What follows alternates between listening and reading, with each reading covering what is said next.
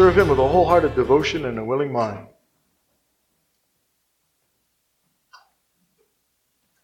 First Chronicles chapter 28, verse 9.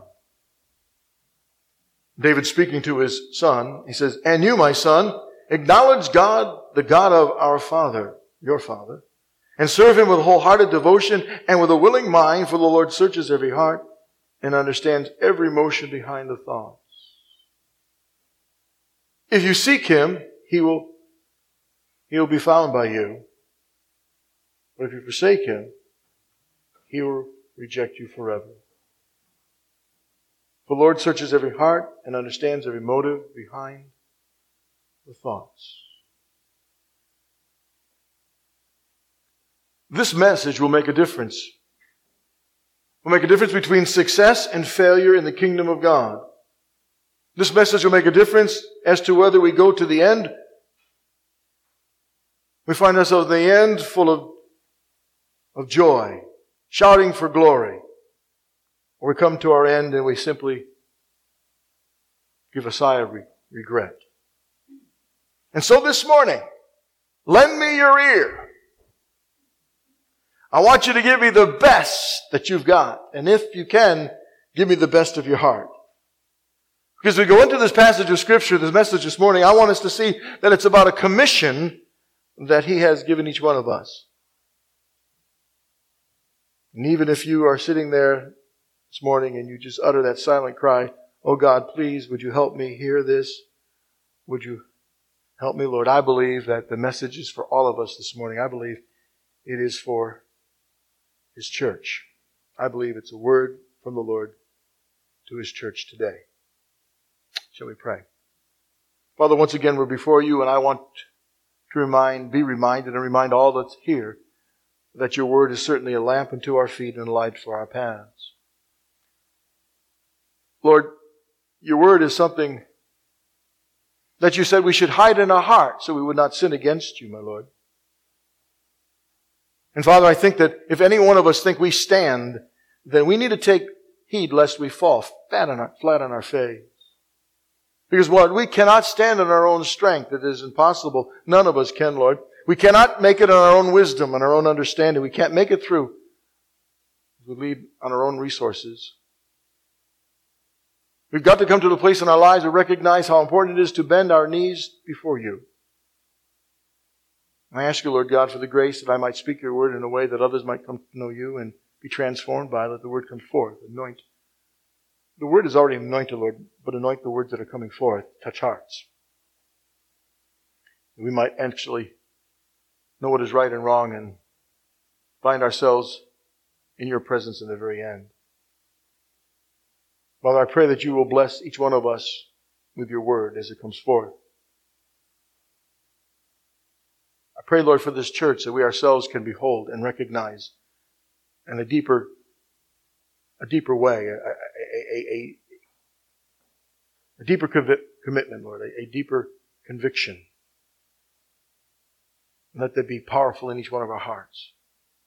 We can turn to you in all things. And I thank you for all this in the mighty name of Jesus. Amen and amen.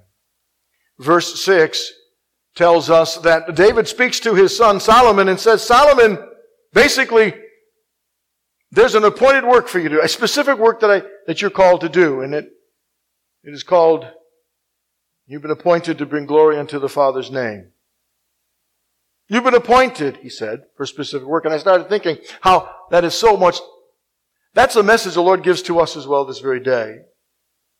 He's saying to you and I here today that we have been appointed to a specific work, and that work is to bring glory unto the Father's name. And I think about Solomon as you go through this, we're going to find that Solomon, as he was appointed, he was given all the resources necessary, all the advantages to fulfill God's plan and purpose for his life. And I thought, the same is true for us. The God Almighty has given us a specific call to bring glory unto his name, and he has given us and provided every advantage that you and I need to fulfill that call in our personal lives. Verse 11 starts, Then David, and the scripture says, gave his son Solomon the plans for the portico of the temple, its buildings and its storerooms, the upper parts, the inner rooms, and the place of atonement. He gave the plans that the Spirit had put upon his mind for the courts of the temple of the Lord. and all the surrounding rooms for the treasuries of the temple of God and for the treasuries for the dedicated things. He gave everything that was necessary. And I started thinking, if we attend this church, if you attend this church, this local congregation, and if you're born of the Spirit of the Lord, and if you have the Word of God, you understand the ways of God. And you have every advantage. You have every advantage.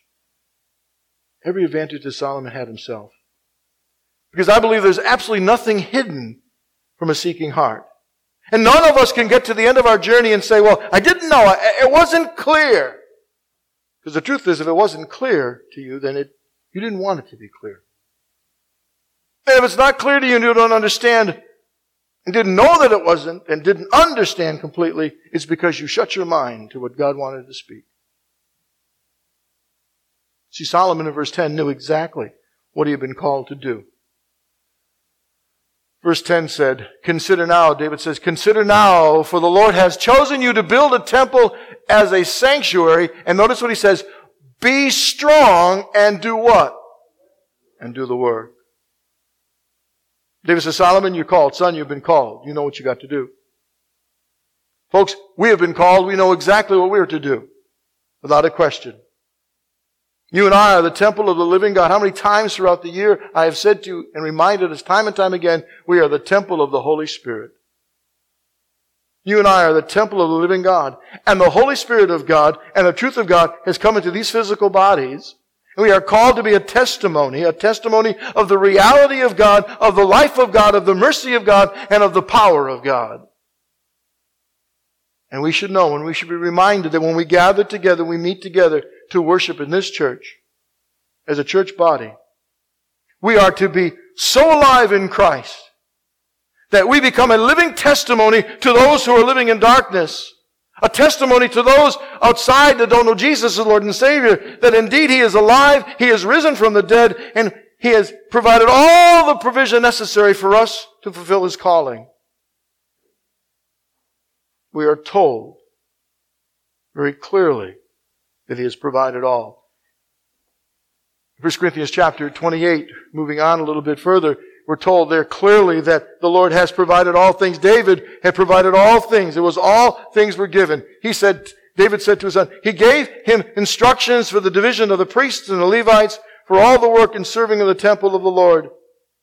He told Solomon the weights of gold and the weights of silver for the lampstands, the weights of gold and for each table and for the silverware that was going to be used, the pitchers, etc., for the chariot, for the cherubim that were going to be spreading out their wings before the Ark of the Covenant. Lord, David provided it all for him to fulfill God's call, His purpose.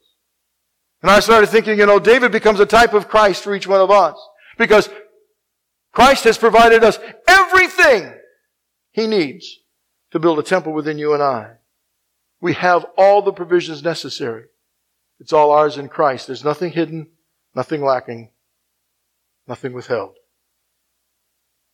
So I don't want any one of us to ever believe without a shadow of a doubt. And when we minister to those outside these four walls, regardless of the situation, the condition we might find them in or they might find themselves in, never, ever, ever believe the lie of the evil one that we cannot become what God has called us to become in Christ Jesus. Regardless of our background, regardless of where we have come from, regardless of those hidden those closets, those skeletons in closets, etc., we can become all that God has called us to become. Because whatever He's asked you to do, it will be accomplished. It'll be accomplished not by might nor by power, but by the Spirit of the living God living inside each one of us. Amen. What I find interesting is verse 21. It's kind of exciting. It's a reminder to each one of us. Notice when David is telling Solomon, he's saying, look at guy, he said, all the divisions, I'm giving you all the information, the division of the priests and the Levites, they are all ready to work on the temple of God. Every willing man skilled in craft will help you in the work. Notice this, will what? Help you in all the work. The officials and all the people will what? Obey every command. You know what he's saying? You're not alone. He's saying, Solomon, God has called you to build a temple. He is preparing you. He is giving you all the resources. And I want you to understand, it's not on your shoulders alone. You're not alone. You're not alone. You know, we're not alone, folks. As the body of Christ, we're not alone. We are the house of God. We are not alone. The testimony of the Lord Jesus Christ is within us, every one of us. And I thank God that you and I, as we approach and we continue to fulfill God's plan and purpose, we are not alone. We are workers together with Him. And so when we come together, we are called to encourage one another and to realize that together, we can move forward. We can move forward as a testimony of our God, as each one of us do our part. The gifts He's given, so we can become part of the witness to those around us here on this earth. Amen? Verse 8. So David says to his son Solomon, so now I charge you. Here's what God wants. Here's the provision that is there. Now I charge you. I charge you in the sight of all of Israel and of the assembly of the Lord, in the hearing of our God. Be careful. Well, I wish, as I look back in hindsight, and maybe Solomon himself wished he had paid attention to that right there. The Lord said, be careful to follow all the commands of the Lord your God, that you may possess this good land. And what was the purpose for it? To pass it on. To pass it on. The testimony that God Almighty has given to you, the provision He's made for you to receive the power of the most holy God. Listen to me. It's not just to be consumed for ourselves, but it is to be passed on to the next generation. He said, I want you to be careful. Follow all the commands of the Lord your God, that you may possess this good land and pass it on as an inheritance to your descendants forever. Not just one generation, but for the next, to the next, to the next. And so Solomon is told by David, his father, that he will fully fulfill his calling. And he would leave a strong and complete inheritance. He would pass it on to the next generation. He would pass it on to those who would follow him. But he says, Solomon, son, be careful. And that's where Solomon failed. He failed because he wasn't careful. He wasn't careful. Be careful, he says. And as you and I follow Lord God Almighty, the message, the promise is still the same for us. Follow Him. Follow Him in heart and a willing mind. Follow Him. And as you do that, you will pass on an inheritance. And you'll leave a strong inheritance. Amen. See, I was thinking, and this is just my heart, I guess. I don't want to leave a weak inheritance at the end of the days of my life. I don't want to leave a weak church. When my season behind this pulpit is over, I don't want you wondering where God is.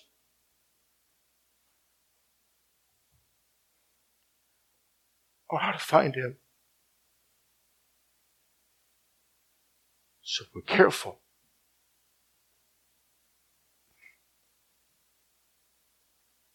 To follow the commands of our Lord. To pass on for the next generation. And Solomon failed.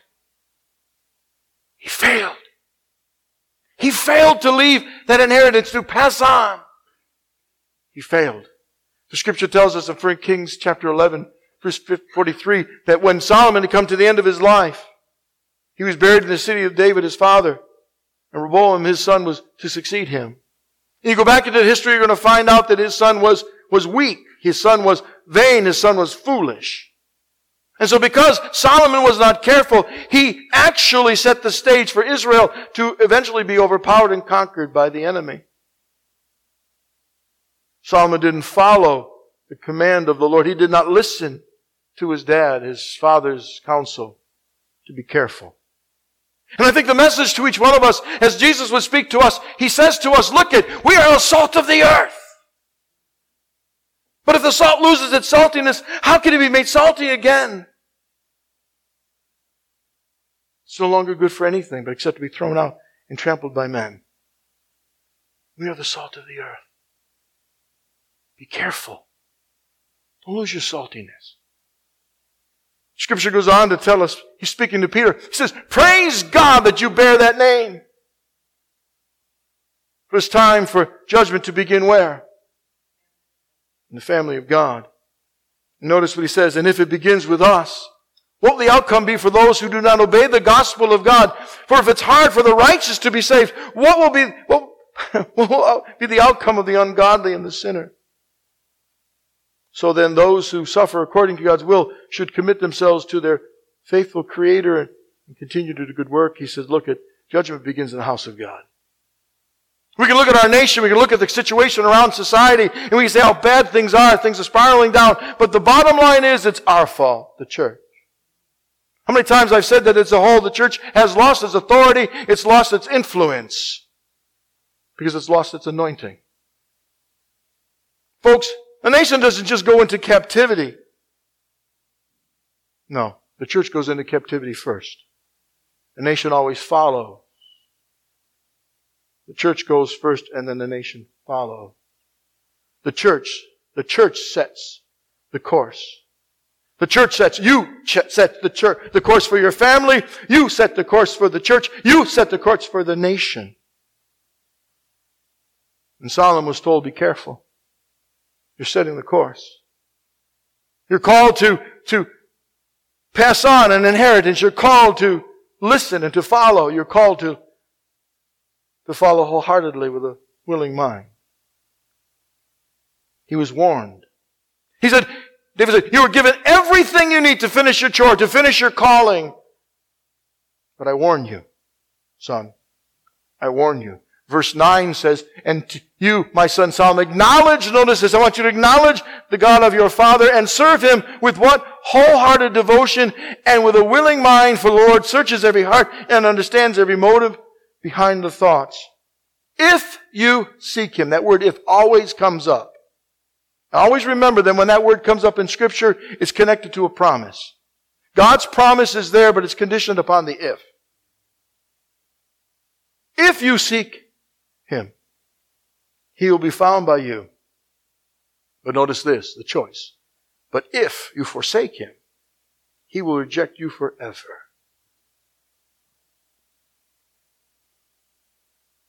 Reject you. Why? Why would Solomon be rejected forever? Because he didn't serve with a wholehearted devotion. Not just devotion, but a wholehearted devotion and with a willing mind.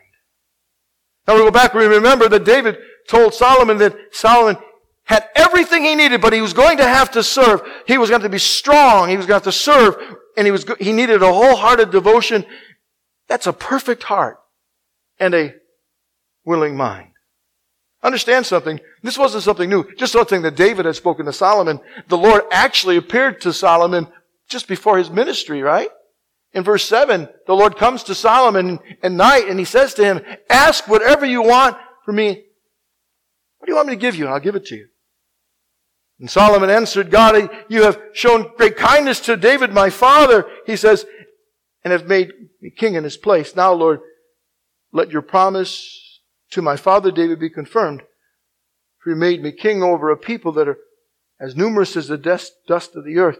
Verse 10, give me wisdom and knowledge. And I want you to pay attention to this. Give me wisdom and knowledge that I might lead this people. For who is able to govern such a great people of yours? He said, I want wisdom and I want knowledge. He's given the opportunity. He says, the Lord says, I want you to do just whatever you want. Just ask of me. And I started thinking, well, I heard that before. I've heard that several times in the New Testament when Jesus would be speaking and He would say to us, to His people, to His disciples, look at anything, just ask of me. Just ask of me. Anything, just ask of me. John chapter 16 verse 23 is one of those examples. In that day you will no longer ask of me anything. I will tell you the truth. My Father will give you whatever you ask in my name. And so I started thinking, if the Lord says to Solomon, ask for whatever you want me to give, just ask for it. And He goes in the New Testament and Jesus several times tells the disciples, and you go ahead and look at that, several times, just ask of me and I'll give it. Then I started thinking, We're in the same place. We're in the same place that Solomon was in. And to me, that's incredible. That promise, that call, that ask, that opportunity that Solomon was given by the Lord at that point is still the same opportunity we're given this very day. But here's the problem. Solomon wasn't fully listening to his father. He partly listened, but he wasn't fully listening. And I know that because of what his response was to the Lord. When the Lord came to Solomon, he said, listen, ask. He could have asked for anything whatsoever. If he had just stopped for a moment and rethought some things and listened to his father. But instead he said, Lord, I want wisdom. And I want knowledge. And I want wisdom and knowledge so I can come and go and I can judge your people. You know what he was saying? He said, Lord, I want the giftings. And I want you to pay attention to this. I want the giftings, Lord. That's what I'm looking for. You know what that reminds me of the type of person who comes to the Lord and says, the Lord says to him, ask whatever you want from me. Whatever it is. And the person says, Lord, I want discernment. Or the person says, Lord, I need a miracle. Ask anything you want. And the person says, I would like to have compassion. I want to tell you something. I would like to see discernment. I would like discernment and miracles and have more compassion. Those are all good things. I would like those things too, and that's okay, but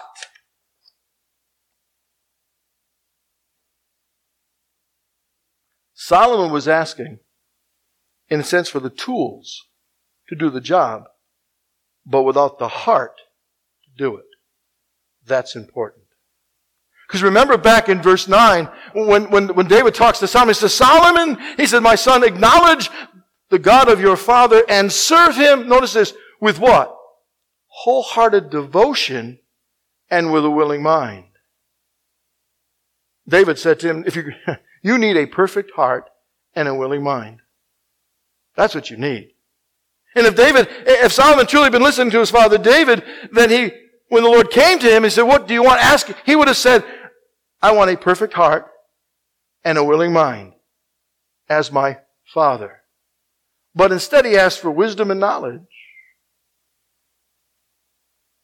And God would have given him everything. He'd given it all to Solomon.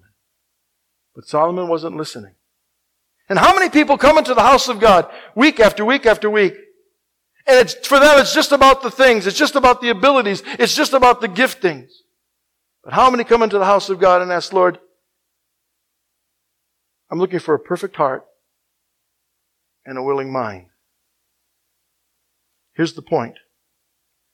Wisdom, as good as it is, and knowledge, as beneficial as it is, wisdom and knowledge without the heart and mind can be corruptive. It can corrupt you. It can be a corrupting influence in the life of a believer. Because when you just simply have wisdom and knowledge, you become self-righteous.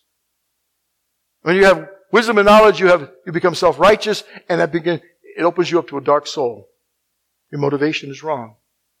You become bored and tired. You'll give up. Remember, Paul is describing what the condition of the last day church will be. He does that over in 2 Timothy chapter 3.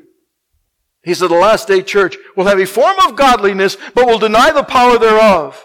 He goes on to say, have nothing to do with them. Have nothing to do with a church that is simply going through the motions of people that are just simply doing what they think they ought to do. They're always learning and never coming to the knowledge of the truth. Why? Because they're not serving with a whole heart and a willing mind. You know, when I think about always learning, never coming to the knowledge of the truth, what it literally means is this. They're never able to be brought to the place where all knowledge is supposed to lead them. They're just gathering more knowledge. And we have people today, in the churches today, we're just gathering knowledge. We get more information. We want to know more of the Hebrew and of the Greek. And we buy the tapes. We go to conferences. But all these things are just moving us further and further away from the very heart of God. And as a result, we have no influence, no real influence in our society. While we're learning and gathering and all this, society around us is traveling down this course, ever deepening darkness going to hell in a handbag, and we are just about more knowledge and information and wisdom. But there's no heart in learning. There's no mind that comes with it. Those things are missing. And those things were missing in Solomon's life too. And Solomon didn't have any idea. He didn't have all the wisdom and knowledge that he was looking for. He was clueless when it came to the idea that he needed the heart and mind of God, because the heart and mind of God provide the undergirding of wisdom and knowledge. You've got to have that. Remind you that back in the 12th verse, in fact, 2 Chronicles, go from chapter 6, go through the entire chapter. We don't have time for all that, but starting at verse 12, the temple has been completed, and Solomon now stands before the altar of the Lord in front of the whole assembly of Israel. Remember this now. He spreads out his hands and he begins to pray. Verse 14, he says, O Lord, God of Israel, there is no God like you in heaven or on earth. You keep your covenant of love with your servants who continue wholeheartedly in your way. You've kept your promises to your servant David, my father, with your mouth. You have promised with your hand. You have fulfilled it as it is today. Hear the supplications of your servants and of all your people of Israel when they pray towards this place. Hear from heaven, your dwelling place, when they hear, forgive. You continue to read the rest of the chapter in your own time, and you're going to find at this point the Scripture is revealing Solomon is there in the temple, and the temple has been completed. He's standing on a platform which he has been designed of bronze, and he begins to cry out. He's in the center of the temple, and the people all around gathered, and he prays this kind of prayer. The prayer he prays actually literally touches heaven itself and brings down the presence of God. Started thinking, as he was praying that prayer, where he was that day, do you think he ever thought that he had built a temple, a heathen temple? Do you ever think that he had built a temple where a demonic power would come and would require people to put their sons and their daughters into a fire? Do you think that moment that he ever thought that he would get to the place where he thought that one God is the same as all other gods? What harm would it be if we just all get together? Just one big happy family. I despise that bumper sticker that has all the different symbols of all the different religions, and the cross is there too. No, it's not. It doesn't belong there. I am so tempted to put this big old red magic marker circle and a line through it, Probably end up in jail. But it would make maybe a good billboard. Ooh, thank you, Jesus.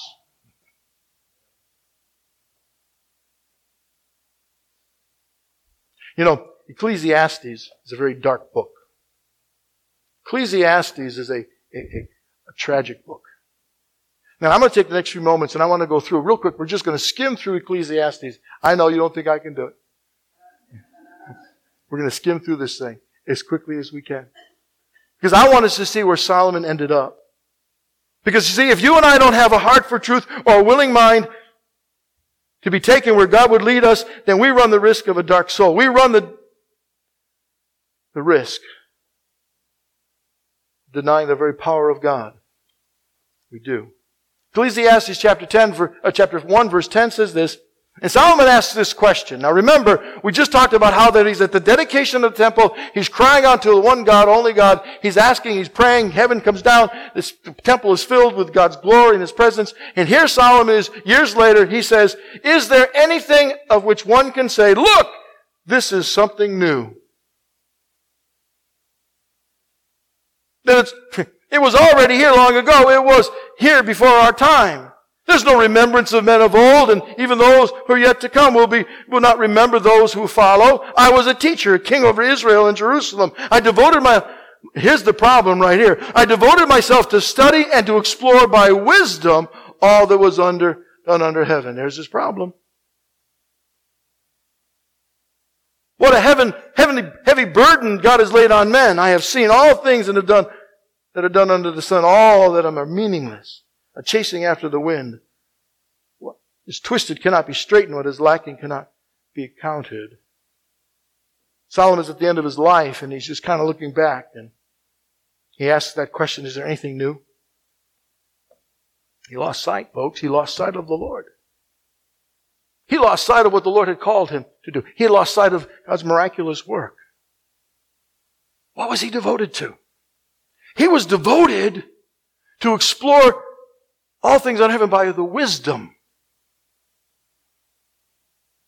When he was called to what? He was called to acknowledge God, to serve Him. He was called not to survey the universe, not to survey all things by the wisdom. No. He was called to acknowledge God, to serve Him with a whole heart and with a willing mind. That's what he was called to do. He was not called to study and explore by wisdom all that was done under heaven. Remember? Remember the way he prayed? O Lord God of Israel, verse 14. There's no God like you in heaven and earth, who keeps your commandment of love for your servant, who wholeheartedly, right, going to follow you. I mean, Solomon in that prayer, if you continue the entire chapter and it follows, you're going to find that Solomon's praying, God, he was saying, Lord, I want you to respond to the prayers of all the people who come into the temple. Those who come in the temple confused, I want you, Lord, to deliver them from that. I want you to show them divine justice and order. I want you, Lord God. I want you, Lord God, he's praying in that kind of prayer that says, I want them to get a sense of right and of wrong. I want them to understand there's a new way of thinking. I want their minds and hearts to be transformed. And every enemy that rises up, in essence what he's praying is against your people, I want them to be defeated. He goes on to say, I'm praying for a fresh rain in times of drought and new provision in times of famine. How in the world could this man back there say, oh, is there anything new? When at one point he was praying, Father, bring something new, reveal something new. He was saying, Lord, I want you to answer the cries of every stranger that comes in looking for hope and help. Answer their prayer request, Lord. Give them new strength for the battles that are going to come, because there's always new battles just around the corner. At one time, that's what he prayed. But we just read how he's asking, is there anything new? He was searching all things through his wisdom, not acknowledging God.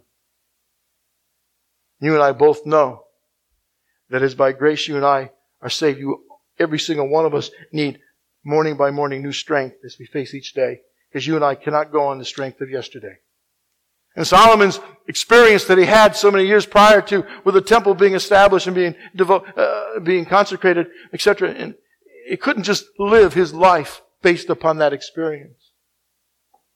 He needed, as we need, God's mercies morning by morning, every day of our lives. Solomon knew. He knew what was in the heart of the Lord. He knew the God who wanted to work and create all new things. He knew that every day there was a need for that freshness in God. He knew that. He knew that God, the glory of God would be revealed continuously. He knew that. He knew that God in Christ Jesus was always creating and recreating. And folks, we know that. That's the reason why we come. The Scripture tells us that all things have what? Old things have gone and all new things have been come. Solomon gets to the end of his days and he's lost sight. He lost sight of the purpose of the temple. He lost sight of God's call in his life. Ecclesiastes chapter 2. He goes on. For a man may do his work with wisdom and knowledge and skill. That's what he prayed for. And he must leave all that he owns to someone who has not worked for it. This too is meaningless and a great misfortune. What does a man get for all of his toil and anxious striving with which he labors under the sun? All his days and his work is pain and grief. Can anybody get amen to that, Even at night his mind doesn't rest. This too is meaningless. And as I read that passage of Scripture, I think how far he has fallen, how far he has gotten from the very heart of God. Can you imagine any church anywhere embracing that kind of philosophy and theology? No. The Church of Jesus Christ, we recognize what our prayer is that God might be glorified through us and release people into life and the freedom of Christ. Folks who don't know the Lord Jesus Christ, those who have done nothing, amen, by grace they are saved. by the grace and by all the goodness of God.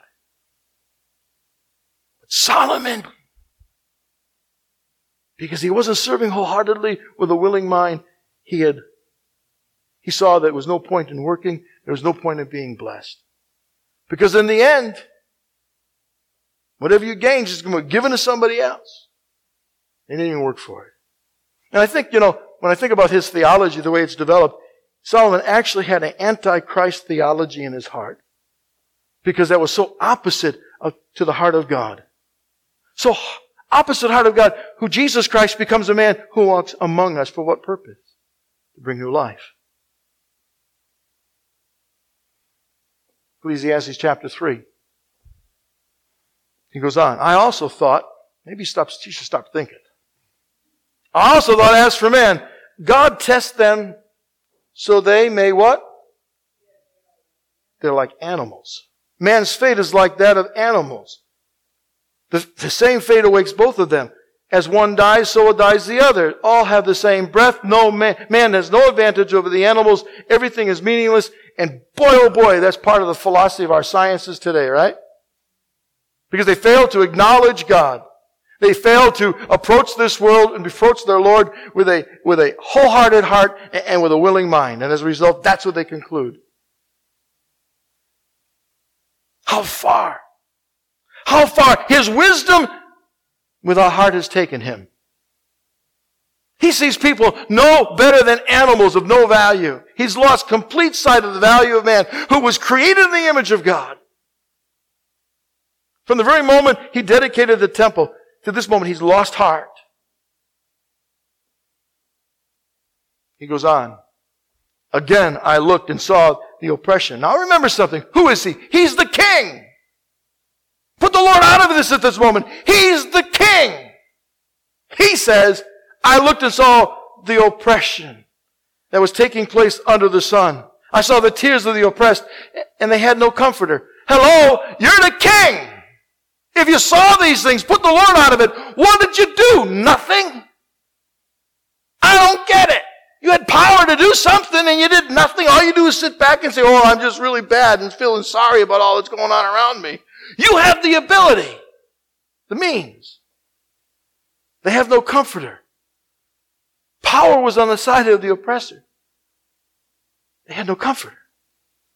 And I declare that the dead, notice this, I did the dead, the one who are dead already are happier than the living who are still alive.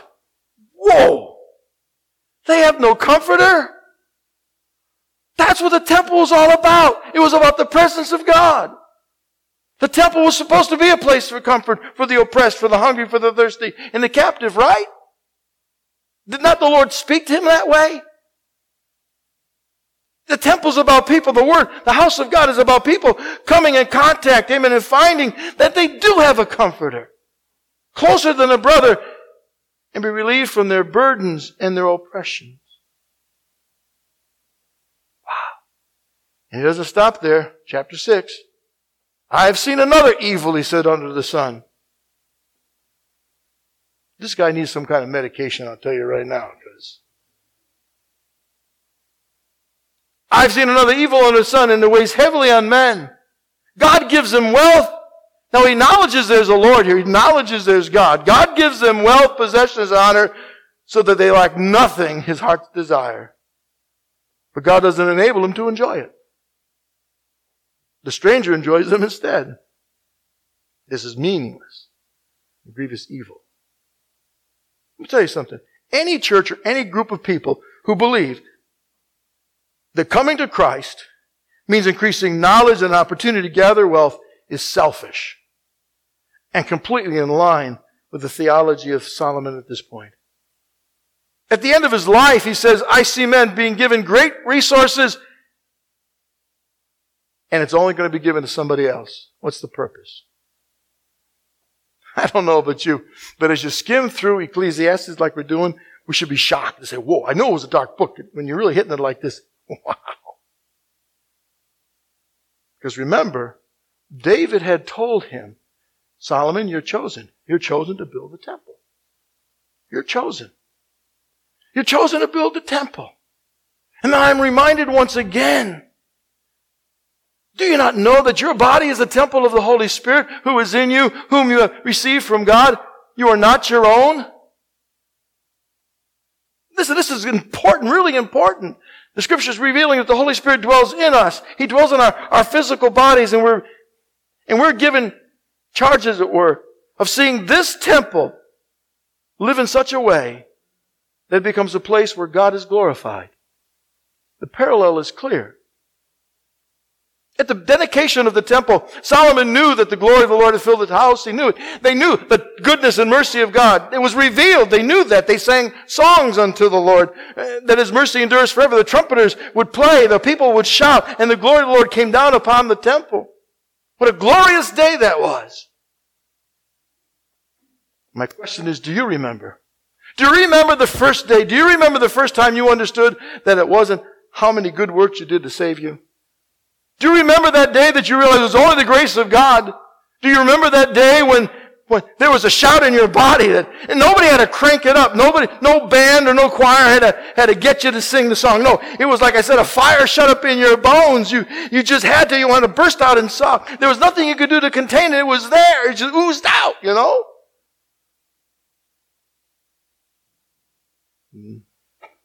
Here's what the Lord said to Solomon. He says to each one of us. Look at this passage.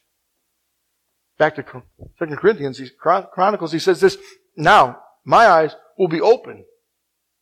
He's talking to Solomon prior to Ecclesiastes, prior to this darkening soul that's occurred to him. He says to Solomon, he says, my eyes will be open and my ears attentive to the prayers offered in this place.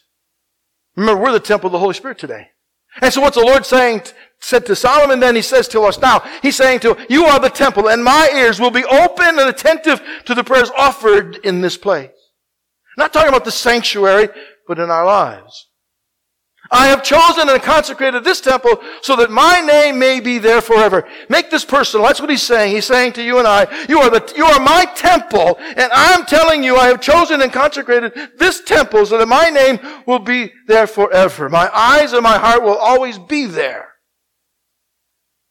My eyes will be open and my ears attentive to the prayers offered from this temple. So you and I can lay claim of this. We can lay claim of this in a very personal way. Because we understand the Lord has no dwelling place in temples made by hands anymore. He lives you and me, in you and I. And the Scripture is so clear in that He dwells in us. Oh God, no, don't be grieved or quenched in our lives. He said, I have chosen you. He said, I have made you my home. I'm waiting for you just to ask for whatever you need. I'm waiting to give you my eyes. I'm waiting to give you my heart. I'm waiting for you to walk. I can walk together with you. I'm waiting for our hearts to be one. That's His message to us. You say, well, what in the world ever happened to Solomon? What happened to him? I think he got bored. He got bored with the work of God. He got so caught up in his wisdom, so caught up in himself, that he forsook. He just forgot. Look at the Scripture says here. Kind of gives us an indication. I darkened some of the areas, so we just go very quickly. At the end of 20 years during Solomon built the temple of the Lord and his own palace, look what he does, verse 2. He does what? He rebuilt. Notice how in verse 4 he goes, he also built up. He goes, the Scripture says he also built. Verse 5 said he rebuilt. As well as what he's rebuilding against, all the stores. Again, whatever he desired, the Scripture, whatever he desired to build, what did he do? He did. What's he doing now? What's his purpose? Is he acknowledging God in all things? No. What's he doing? He's rebuilding. He's building. He's building. He builds his own house. He builds palaces around. He builds vineyards. He begins to build terraces. He plants gardens. He builds, animal farmhouses and all kinds of things. He gets creative and he's continuing to produce creativity. He doesn't realize what it's leading him, where it's leading him. It's leading him further and further away from what he was called to be. Let me tell you something. You ever find yourself getting bored with the things of God? You need to stop what you're doing. Get back into your prayer closet once again and ask Him one more time. Almighty God, help me, please. I need a willing mind and what? A perfect heart. If not, we're going to end up like the church of Sardis. What is the scripture there? It said, to the angel of the church of Sardis write, these are the words of him who holds the 7 spirits of the God and the 7 stars. I know your deeds, and you have a reputation of being alive, but you're what? Wow. Having a reputation of being alive. That means you're going through the motions, but you've lost heart. It's not a willing mind. You're just going through the motions. You've got a reputation of being alive, which means that you've got the formula down. You know how to pull the levers. You know the right songs to sing. You know how to get the tears flowing. You know how to do that. How to get everything moving. And because of what you're doing inside, and because you know how to play it up, people outside think, whoa, hey, they got life. Jesus said they think it. But I'm telling you, you're dead. You've lost heart. You've lost my mind. Your thoughts are different than my thoughts. They aren't the same. They're not the same. And you know better. And you know better. In closing, Paul would say that let this mind be in you, which is also in Christ Jesus. If you and I don't have these things, if we don't have a perfect heart and a willing mind, then there's absolutely no guarantee that we won't go astray. We won't find ourselves in a dark place with a dark soul just like Solomon. Solomon lost his way. He went astray. As a church, let us never, ever, ever stray from the simplicity of the work of God in this temple. Individually and corporately. And maybe, just maybe, it's time for us individually and corporately to say to the Lord one more time, Father, we still need to maintain. Father, we rededicate. Father, our call is to acknowledge you in all things and to maintain this perfect heart and a willing mind. Keep us alive in Christ. Keep our focus centered. Help us never to get bored. Put a burden in our heart. So we're never bored with your call, your mission, your purpose. We don't get caught up in doing things that we miss. We don't want a reputation outside these walls that we've got it all together. No, we don't want that reputation. We want lives transformed and changed. Help us to maintain that singular focus.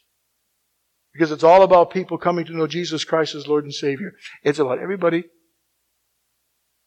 coming into this temple where the God may be glorified and they might have their prayers answered and grow in Him. You know, what we consider to be our call and our purpose, at some point Solomon considered a waste of time. No. Oh no. No, it's not a waste of time. It is, in fact, the very life of Christ, and it should be in every one of our hearts because it's in His heart.